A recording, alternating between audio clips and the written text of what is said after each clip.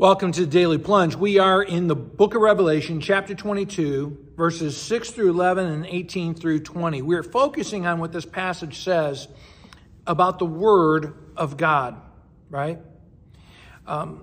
It starts off about how the angel said to me, "These words are trustworthy and true." These are the same words to describe Jesus in the book of Revelation. And so the word that we've heard is a reflection of Jesus Christ, the faithful and true witness. And I want you, and this word is inspired by God. It comes from God. And it's trustworthy and true. And I want you to think about how all the words of humanity, all the things that we're told by humanity, they're not. They're lies oftentimes. They certainly are not eternal. They flitter around in the wind like leaves. They are part of this relativistic world. The one thing that we have as Christians that we can cling to is the Word of God. And we are stewards. We're keepers of the Word. It's not our job to be creative and to invent our own word. It's our job to be messengers, heralds, angels, to reveal to God's people, His servants, the prophecy, the Word of God, in order to guide them. This is why John is so passionate throughout this entire book that the churches get it right. That's why he addresses them in chapters 2 and 3. And throughout the book, he's telling them, do not lose heart, don't go astray, don't follow idolatry, cling to Jesus Christ and cling to His Word. In verse 9, as John is before this angel, once again he falls down to his knees and worships.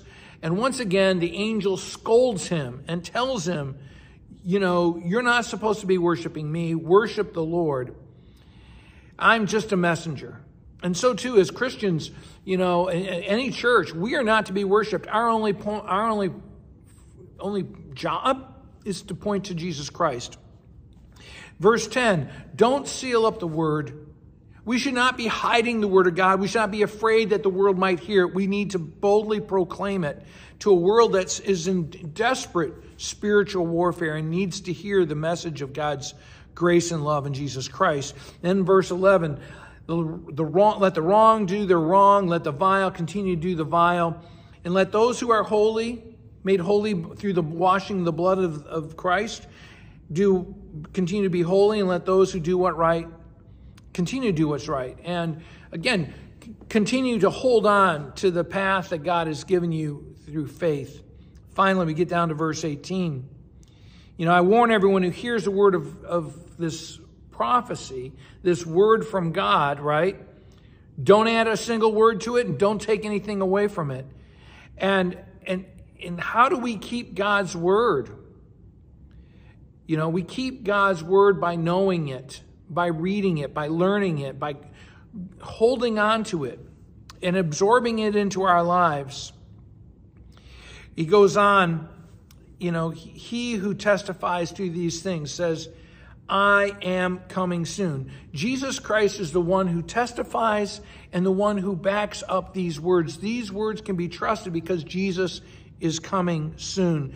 Our one hope is returning. We don't have any hope in what we do, our character, our abilities, our good works. None of that will last.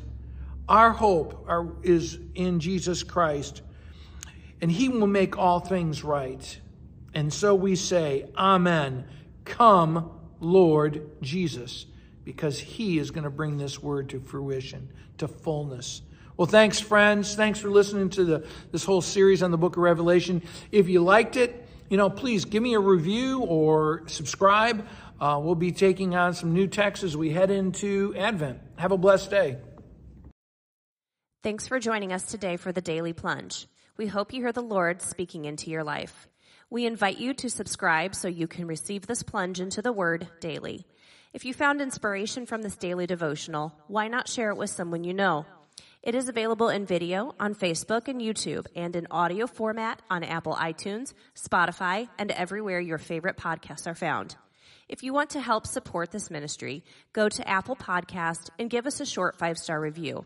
Finally, we invite you to join us for worship on Sunday mornings at St. John's Lutheran outside Fort Wayne, Indiana. Check out our website at sjllutheran.org May the Lord bless you this day.